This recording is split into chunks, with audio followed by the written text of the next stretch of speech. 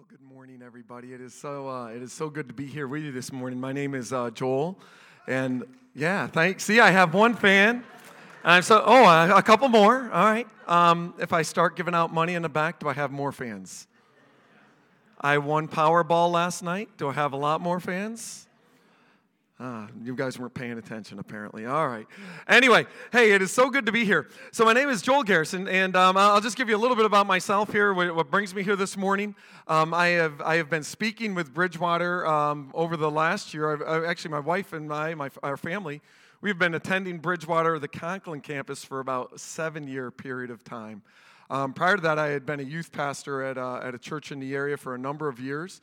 And actually, back in, I believe it was 2015, 2016, I actually was here on a regular basis with what was at the time Ross Corners Baptist Church as well. Working with Pastor Jeff, who was here speaking last week with you guys, with Don McCall, who was here doing some intermediate work with you, and ultimately, which led you in the direction of becoming a Bridgewater campus. So I guess I would say this: if you are happy that you are a Bridgewater campus, give me the credit. If you're there like Bridgewater campus, that's not a good thing. Blame Pastor Jeff, who was here last week. Okay, that's the best. No, I say that to have fun with you this morning. But it really is. It is very good to be here. I am excited to be here. Our friends, your friends, your brothers and sisters in Christ from Conklin.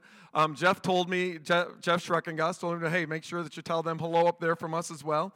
As I mentioned, I've been speaking there for about the last year, and they have a new campus pastor that is starting there today. So they are excited to have that journey for them come to its fruition, I guess, by having a campus pastor there.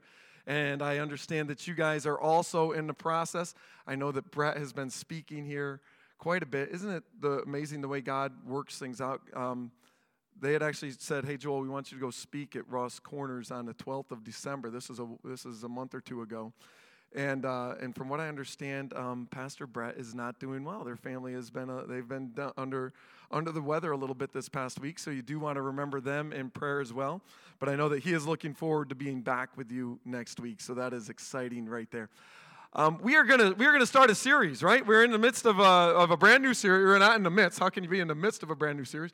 But we're gonna be part of a new series, and it's this right here, Emmanuel, God with us. And we are gonna be taking a look through this passage. Through this series over the next 2 weeks, and then leading up to your Christmas Eve service, leading us hopefully and encouraging us, moving us forward in this what we would call the Christmas season. We are gonna be starting to take a look at the whole idea of what comes up and what comes along with Christmas. How many of you are excited? You're looking forward to Christmas? How many of you are like, I can't wait to see what my presents are this year? All right, there's a handful of us still. The rest of us are like, how many of you are the givers and you're there like, I can't wait to see the look on those that I give presents to? All right, that's good. All right, that's by the way, I'm still open for more gifts. I can give you my list. Isn't it exciting? We have this anticipation that we look forward to something. As a kid, I remember that I used to love to look forward to Christmas, right? You love to look forward to Christmas morning, see what the presents are that you're going to get, hope and wait. And then I remember December 26th. What's the worst thing about December 26th? It's over. Christmas is 364 days away. What could be more discouraging than that, right? And you're like, oh, boy. And then as an adult, what do? You get older, and as an adult, what do we realize? That we like that. We like the whole break there, but it doesn't matter that Monday after New Year's or whenever it is that you're going back to work, that's coming too, and you're like, oh, right out of us, right? But I shouldn't get us all discouraged looking to the end of the season. I want us to have anticipation, waiting and looking forward to Christmas. All right, we wait and we look forward. For some of you, it may just be that you're looking forward to a little bit of rest, right? You're looking forward to, boy, I love Christmas Eve because everything's done. The stores are closed. I can't go get anything else. I can just take a deep breath, relax, right?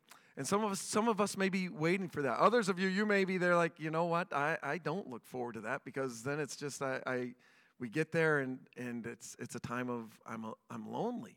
or it's a time where I don't have the fondest of memories from growing up, and I get a little discouraged, and it gets me down a little bit. And each one of us, we come with these different thoughts. We come with different emotions as to what will catch us in our lives, what grabs onto us, what takes hold of us in our lives. Well, this morning, what I want to do is I just want to walk through a passage of Scripture that hopefully guides and hopefully encourages and hopefully leads each one of us in this direction that we want to go in worshiping our Lord, worshiping our Savior, and worshiping our God here at this time of the year. And it's great because what does it do? It turns us back towards God. Now, I don't know how many of you, I don't know what your background is, how many of you have grown up in church and you've always come to church and you're like, hey, I've been through church, I've heard all the different Christmas stories. But some of you may be new, and sometimes we forget, we're familiar with Matthew, we're familiar with Luke, we're familiar with the gospel accounts of Christmas, and sometimes we forget that there's a backstory. For some of you, you're like, no, we've heard the backstory. As a matter of fact, they're like, we've heard the Hallelujah chorus. We've been to Handel's Messiah. We know what that is. If you don't know what that is, that's all right. You can Google that. You can listen to it online later, have a few hours cut out, ready to go. Right, and follow. But you're aware that, there's a prophecy of the Old Testament. And this morning, that's what I want to do. I want to take a look at the prophecy. You see, we just sang this song, what a powerful name it is. And this is one of those names, right? Emmanuel. And you're going to forgive me. I'm going to turn and look at the screen quite a bit this morning because I will use that. I will use that just really to guide our ideas, to guide our thoughts. But as we go through this, I want you to know that what a powerful name it is, the name of Jesus Christ. Emmanuel is one of the names that was used for our Savior. And we're going to be taking a look this morning at where that came to be. But to get us started, right, the Christmas season all starts with, or we get it started with the story of Mary and Joseph. Right, all of a sudden, at a point in history, as a matter of fact, we would be told at the fulfillment, when the fulfillment of time had come, God sent his Son into the world. And in Matthew chapter 1, we are told about a man named Joseph. Joseph, who was espoused to this young lady named Mary. And Mary was found to be with child. In the midst of her being found to be with child, we understand what the difficulty with that is. Hang on. She's pregnant, and word is out and known, and I am her espoused husband, and I know that it's not my child. My assumptions go to what would normally be everybody's assumption, that she has been with another man, that something has happened. And as a result of that, in her culture, certainly I am going to put her away. We are not going to have anything to do with her. I am no longer going to have anything to do with her. And the trouble and the difficulties in the life of this individual, Joseph. But Matthew gives us a story. And he says, but after he had considered these things, you see, Joseph considers the idea. And in Matthew chapter 1, verse 21, I believe it is, and I think we have that right here on the screen for us as well, right? There we go. Joseph had considered these ideas, and after he had considered this, and that's putting her away, she's pregnant, what do we do with her? We're told that an angel of the Lord appeared to him. And as this angel of the Lord appears to him in a dream, the angel says, Joseph, son of David, do not be afraid to take Mary home with you as your wife, all right? Because what is conceived in her is from the Holy Spirit. She will give birth to a son. He continues on there. She will give birth to a son, and you are to give him the name Jesus. And why are you to give him the name Jesus? Because he will save his people from their sins. What a great promise we have. What a story that is told. What a wonderful thing that is told. You are to give him the name Jesus. Why? Because he will save his people from their sins. And then he continues on and says this, all this took place to fulfill what the Lord had said through the prophet.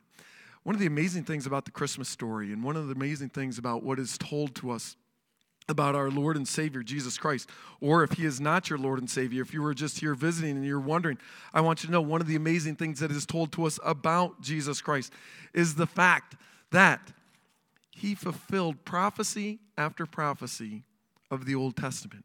If you are not a follower of Christ, if you are someone who doubts, if you are someone who wonders about it, you have to do something with that.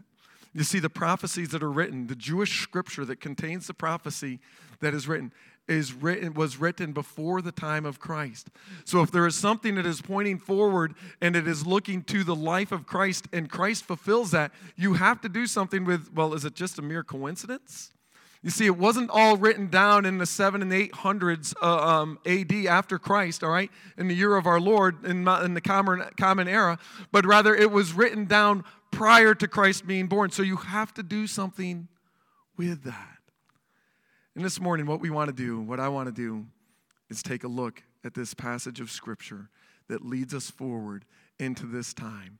A moment when God looked down and said, you know what? I am going to proclaim and I am going to bring my hope and I am going to bring my promise to the people, and he will deliver them. So, in the midst of that time, in the midst of what takes place there, there's some waiting that occurs.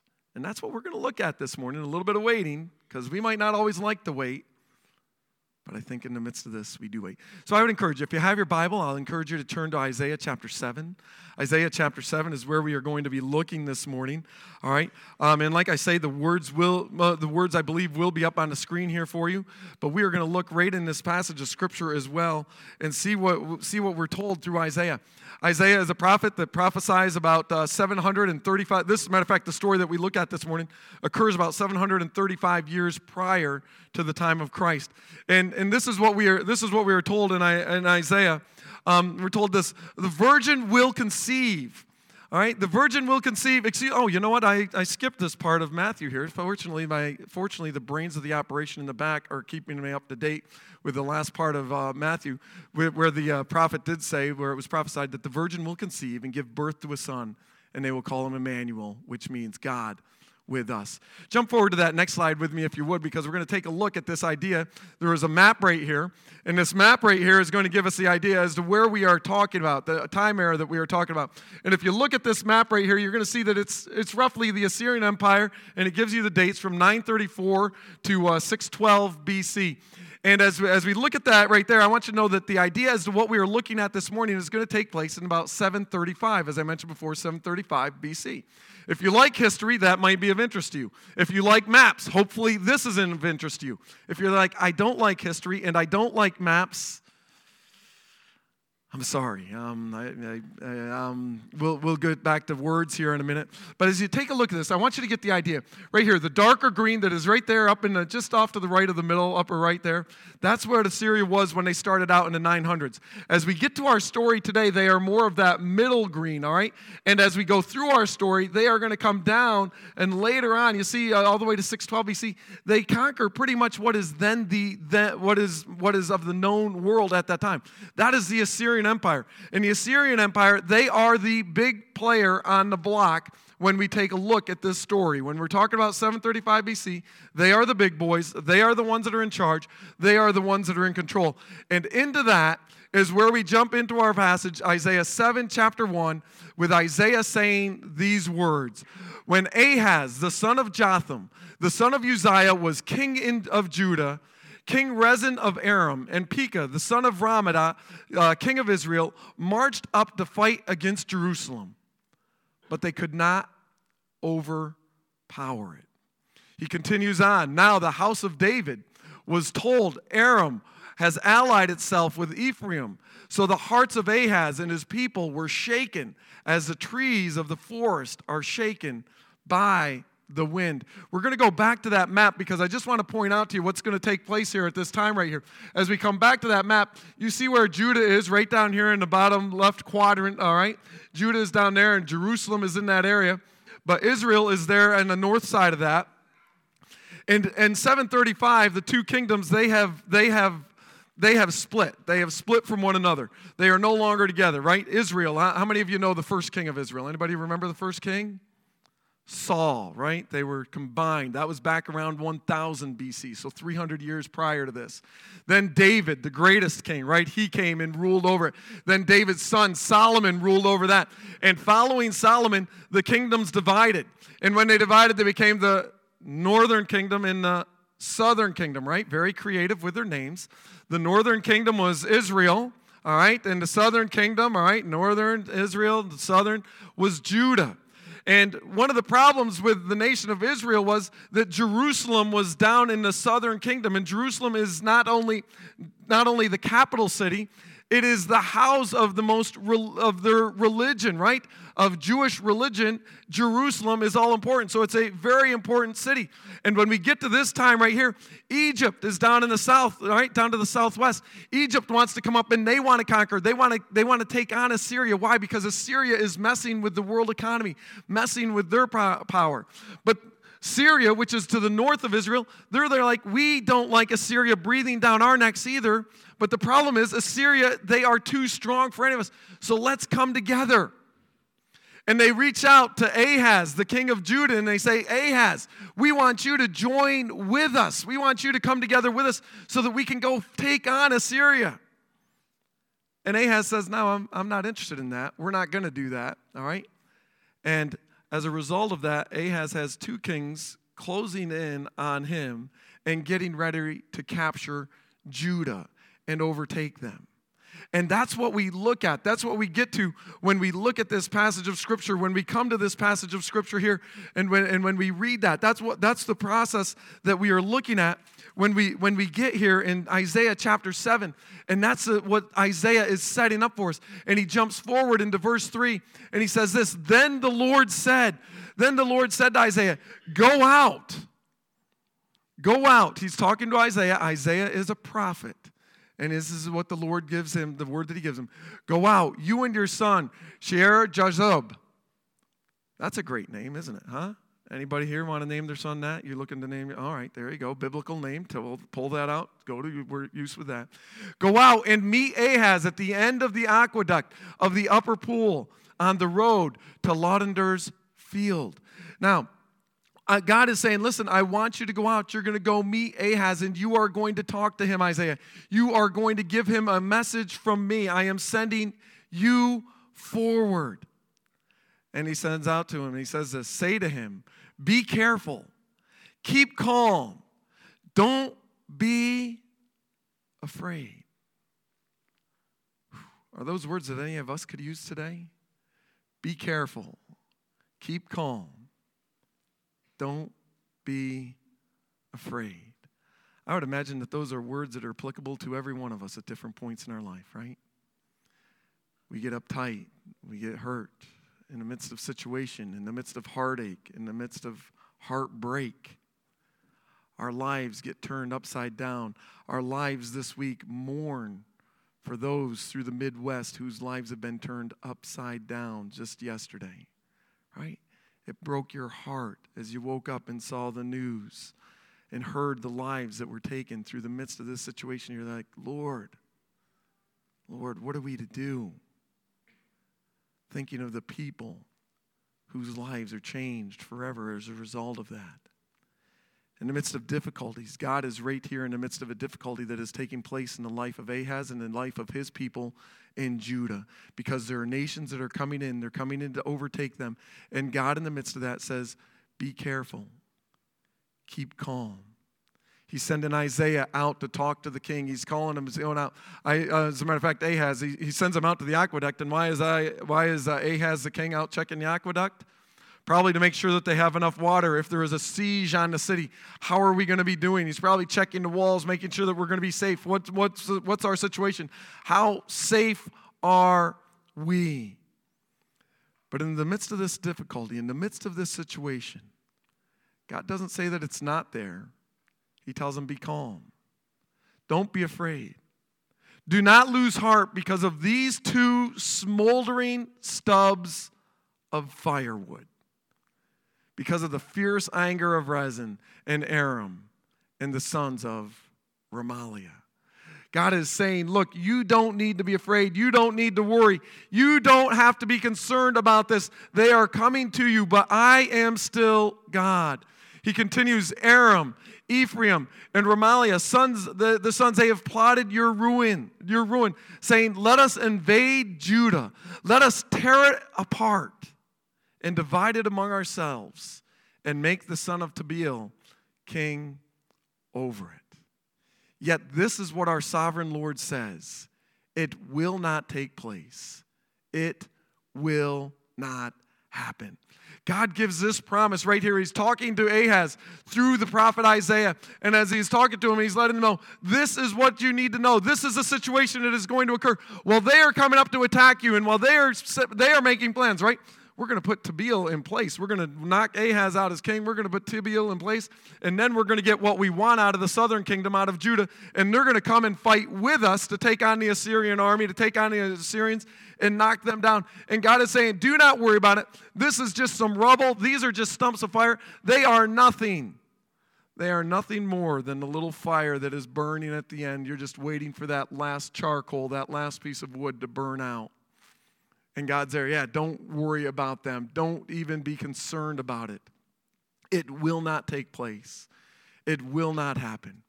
He continues on by saying these words, for the head of Aram is Damascus, and the head of Damascus is only Rezin. Within 65 years, Ephraim will be too shattered to be a people. Ahaz, are you listening to this? I want you to know that this is what is going to take place. These nations that look huge to you right now, they are not. I am in control. I will take over. I will take care of it. There is not a problem here for you to be worried about. Just trust me. He continues on by saying that the head of Ephraim is Samaria, and the head of Samaria is only Remaliah's son.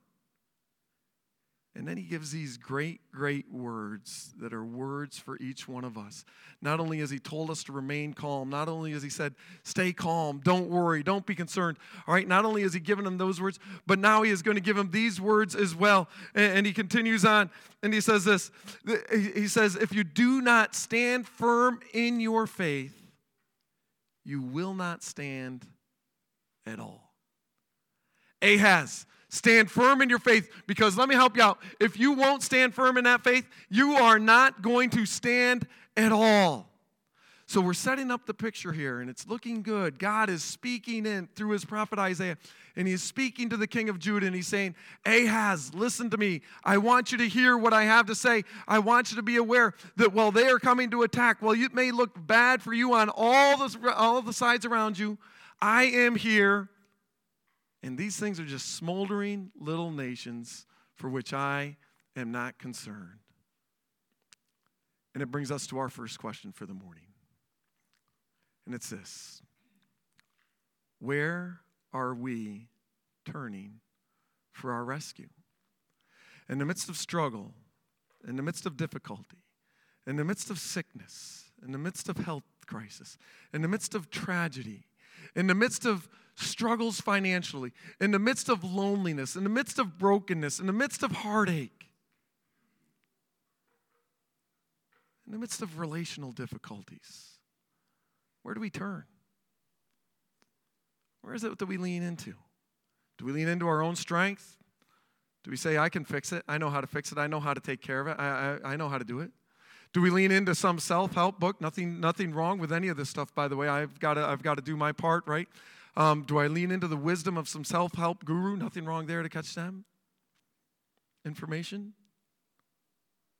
Do we lean maybe to some comfort foods? Do we lean into some relationships that shouldn't be there? Do we lean into something that is wrong? Do we lean into some sort of addiction that we have? Where is it that we turn for rescue? In this story here, Ahaz is given this promise. He is told, listen, these nations, they're just smoldering logs. I will take care of you. I will deliver you. As a matter of fact, the words of that great king that I mentioned before, David says this in Psalm 27. He says, David, in the midst of the same situation, right, when he is attacked, when he is challenged, he says, though an army besiege me, my heart will not fear. Though war break out against me, even then I will be confident. Even in the midst of that, I will be confident. Those are the words of David. Throughout the years, God had delivered his people. God had delivered his people time and time again. Think about Abraham and Sarah in the midst of being given a promise. You are given this promise. Abraham and Sarah given a promise and said, listen, Abraham, I've given you a covenant, and I'm going to take care of you throughout history. You are going to be a great name. You are going to be a great nation. But he doesn't stop with only Abraham and Sarah. He gives a promise to Jacob. Right, Jacob, you know what? You are going to be a great leader. He gives a promise. Joseph, he delivers Joseph in the midst of difficulties. Moses, Joshua, the list goes on and on and on. Right there. Think of Gideon right there in the book of Judges. If you're familiar with the Jewish scriptures, if you're familiar with your Old Testament, Judges, the people sin and God delivers them, and then they sin again and God delivers them again. And they sin again and God delivers them again. Throughout the entire history of these people, God has been faithful to them. And Isaiah is here giving Ahaz, the king, a promise saying, look, God will deliver. God will come through. God will take care. God will lead. Ahaz, what are you going to do? What are you going to do in the midst of this? Again, the Lord spoke to Ahaz. Ask the Lord your God. He continues on here in this passage, right? And he says, ask the Lord your God for a sign, whether in the deepest depths or in the highest heights, right? God is saying, Ahaz, he's telling him again through Isaiah. Isaiah is giving him this insight saying, just ask a sign, whatever it is you want to do. Deepest depths, highest heights. Ask whatever the sign is that you want to hear. He parted water for Moses, right? He's done all sorts of things, brought fire down from heaven for Elijah, right? He's there like, you just ask the sign. God will do it for you. And this is Ahaz's response. Ahaz said, I will not ask. I will not put the Lord to the test. Whew. Isn't that quite honorable? Think about that. Isn't that an honorable way to respond? You know what? I'm going to be righteous in this. I'm not going to put the Lord to the test, Isaiah. And we might look at that and we might say, oh, Ahaz, you are so honorable, you're so upright. But that's not the case. You see, if you're not familiar with Ahaz, Ahaz was was the most wicked king of the southern kingdom of Israel. You see, after they divided the northern kingdom, they had wicked king after wicked king after wicked king that led the people away. The southern kingdom, they had a good number of good kings, a good number of fair kings, and a handful of wicked kings. And Ahaz was the most wicked of the kings. And when Ahaz is saying, I will not ask the Lord, I will not put him to the test, it is not because he is trying to be humble and saying, no, Lord, I won't do this.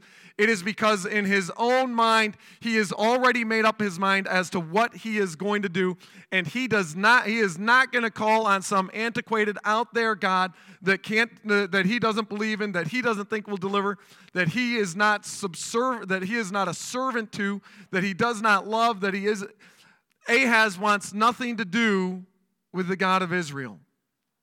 And when Isaiah comes and asks him and says, hey, I want you to come. Hey, God's just saying, give me a sign. God is saying anything you'd like. I know how far away you are, but I will do it for you. And Ahaz is there like, nah, I'm not going to do it. Not going to do it. And how do we know that? If we jump back to, before I jump back to a passage of Scripture, I want to take a look at this. Where is it? Where is it that we are turning for rescue? Where does Ahaz turn? In the midst of this situation, where is it that Ahaz turns? If you want to, you can turn back in your Bible to 2 Kings chapter 16. 2 Kings chapter 16, but we also have the verses up here on the screen as well. Because this is what God said. We're told about Ahaz in verse 5 of chapter 16. And it's this. Then Rezin, king of Aram, and Pekah, the son of Remaliah, king of Israel, marched up to fight against Jerusalem and besieged Ahaz. Does this sound familiar? It's the story that we're told in Isaiah. It's the story that's being told to us, that's being explained to us there. And Ahaz sent messengers to Tiglath-Pileser, king of Assyria. Listen to this. Listen to what he says to the king of Assyria, the ones that they're looking to go and fight against. This is what he says. I am your servant and vassal. God has made him an offer. Hey, just ask anything you like. Ask a sign and I will give it to you. Give just any sort of sign, I will do it for you. I am your servant and vassal is his response to the king of Assyria. Come up and save me from out of the hand of the king of Aram and out of the king of Israel who are attacking me. And Ahaz took the silver and the gold found in the temple of the Lord and in the treasuries of the royal palace. And he sent the gift to the king of Assyria. Where do we turn? I'm not certain where we may turn in the midst of needing rescue. But Ahaz, he turned to his own wisdom. His own wisdom was, let me go and reach out to the king of Assyria. Let me reach out to him. Let me set a treaty. Let me work something with him. Hey, we will be your servants. We will be your vassal. You just come down here, rescue us. That is what he wanted to do. And what did he do in the process of it? He robbed God to rescue himself. Despite God's promised deliverance. He literally robbed God, robbed from the temple, took the gold and the silver from the temple and said, here you go, Assyria. You take this. You use this. Come down and rescue me. We will serve you. We will be your servants. We will honor. We will follow, and we will be with you. Isn't that an amazing thing to do? Do we do that? We don't rob out of the temple because we don't have that. But do we rob what's rightly God's sometime in our own life to do what it is that we want to do? In the midst of difficulties and struggles, I go after my own wisdom. Back to our story. Back to our story in Isaiah right here. This is what we're told in our story there as we continue on. Then Isaiah said, since Ahaz isn't going to give a sign, Ahaz is there being self-right. No, I'm not going to call on the Lord. Isaiah says this, hear now, you house of David. It's not enough that you want to test the patience of humans. Will you also try the patience of my God as well? Will you also try the patience of God also? Therefore, the Lord himself, he is going to give you a sign. The Lord is going to give a sign. And what is the sign? The virgin will conceive and give birth to a son, and will call him Emmanuel. Now, I don't know about you, but if you're Ahaz right now, the Hebrew term here with virgin can be a young woman of marrying age as well, so it's not anything out. A young lady's going to give birth, right? He could interpret it and understand it that way. Lots of young ladies give birth. What's the big deal? What's the problem here? There's no big deal here. That happens all the time, right? There's people that are born regularly, and what's going to take place? All right. You see, in this moment, a promise is made, and now the waiting begins. You see, God makes a promise and says, this is what is going to take place. A promise is made, and the waiting now begins. And you see, something takes place in the next couple of chapters. Chapter 8, guess what? Isaiah tells us there's a baby that's born. It's not named Emmanuel, though. It's named another wonderful name, a difficult name to say there. Chapter 8, baby born. Chapter 9 gives those famous words that we are familiar with, that he will be a counselor, right? He will be a wonderful king. He will be, as a matter of fact, I'll just read those words for you. And he will be called Wonderful. Let me back it up. For a child is born. To us a son is given. Nothing new there, Ahaz says. Nothing new. A child is born, a son is given. Happens every day. And the government will be on his shoulders. Yeah, okay, so he's going to be something in politics. And he will be called Wonderful, Counselor. Okay, that's a little bit more. He's a little bit more special. Mighty God, Everlasting Father, the Prince of Peace. Suddenly something different is going on. Something different is taking place. You see, a promise was made 735 years before Christ. And the waiting begins. Ahaz He's going to go through. Assyria is going to come down. And as we saw that map very earlier, Assyria is going to take over most of the then known world. As a matter of fact, Assyria is going to carry the northern kingdom off into captivity. Later, Babylon's going to come through and they're going to take over. They're going to become the power of the world, followed by the Medo-Persian Empire, followed by Alexander the Great, finally followed by the Roman Empire. And they're going to come through and they're going to take over the then known world, kingdom after kingdom. But the waiting began. God had made a promise, and he said there will be one that comes. You see, in your life and my life, where is it that we look to for rescue? And not only that, when it comes to this waiting reveals the hope, where our hope is placed. Right? Waiting in our lives. Waiting reveals where our hope is placed. Think about this. For what I do, I work. I'm an athletic trainer in real life. And one of the things that I do, I work within an orthopedic office. And one of the things that I do at the orthopedic office on a couple of mornings a week is I go over and I meet patients. And you know what you know where I'm picking the patients up from? The waiting room.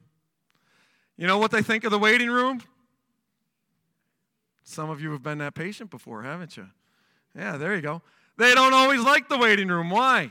Because doctors aren't always on time, are they? And what happens when you wait for a doctor? Sometimes you get a little bit frustrated. But you know what? The waiting room where I'm at, probably 90% of more of them are perfectly fine. And you know why? Because they believe that the doctor is worth waiting for. You see, when it's something that you believe is worth waiting for, we'll wait, won't we? In the midst of COVID, how many of you are tired of waiting? We just want life back to normal, right? And yet here we are waiting. We're into 22 months of this about right now, right? 21 months in that range there of waiting for life to just return to normal. Will it ever happen? Waiting. On a lighter note, during this whole COVID situation, I got a friend of mine. He's a pastor over at CalTab, the pastor at CalTab. He and I drove down to Wilkes-Barre, all right, to do lunch together, to go to a place called Chick-fil-A. Yeah, there you go. Absolutely, see? We waited in a line that wrapped around the building, right? Because drive-through is all that it's open. And we waited after driving all that way. And neither one of us got mad. Why? Because for some dumb reason, we think that it's wise to drive an hour south to go to Chick-fil-A, to wait an hour coming around the building, 40 minutes. I don't know how long we waited. But to drive around the building, to get a couple things of chicken, right? To drive back home when there's chicken places all along the way. What is our problem? The sauce.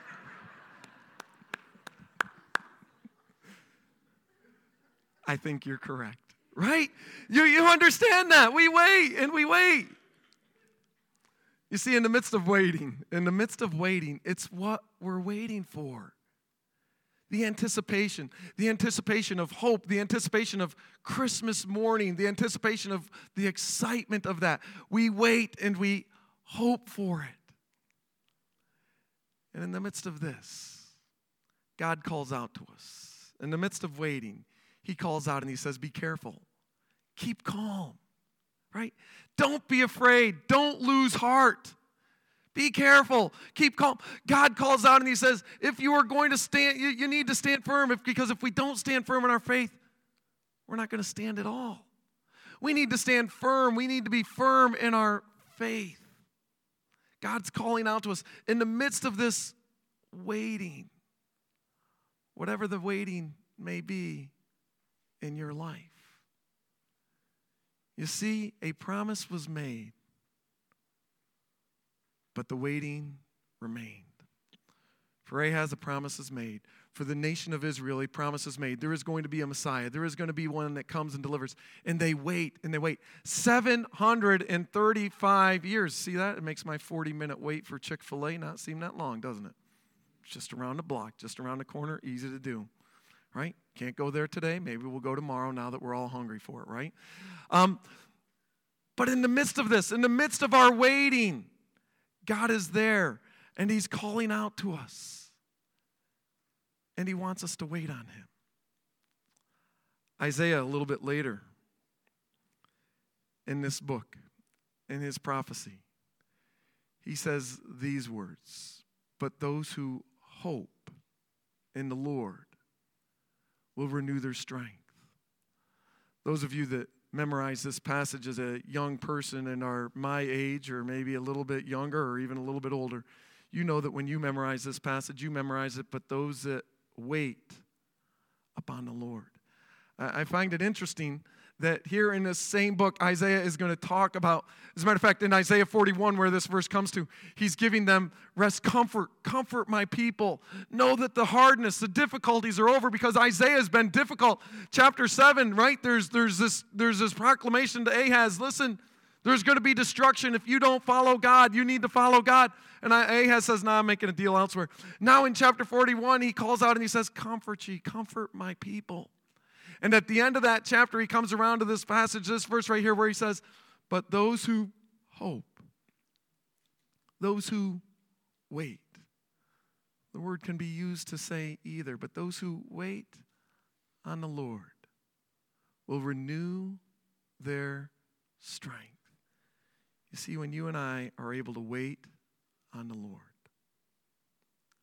he renews our strength.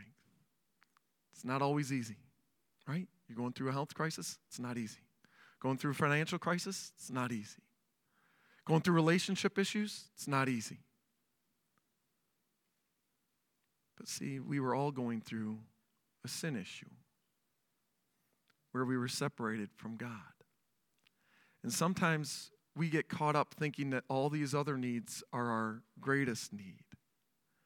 And yet God says, you know what? Your greatest need was a Savior. And thus, when the time was fulfilled, the words that were spoken to Matthew were, the virgin will conceive. What's that? Yeah, those words of Isaiah, the words that Isaiah had spoken 735 years earlier.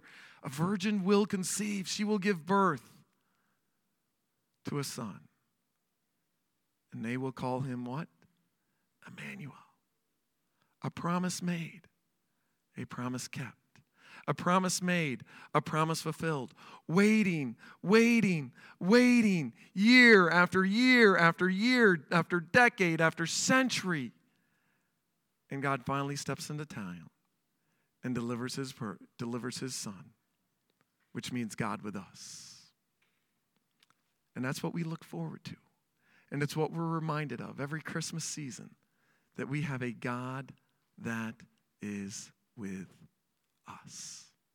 Not a God that is out there, where are you, God? I can't find you, I can't see you. But rather God with us. As we go through this time together, as you go through this series this week, next week, and Christmas Eve, may you be encouraged.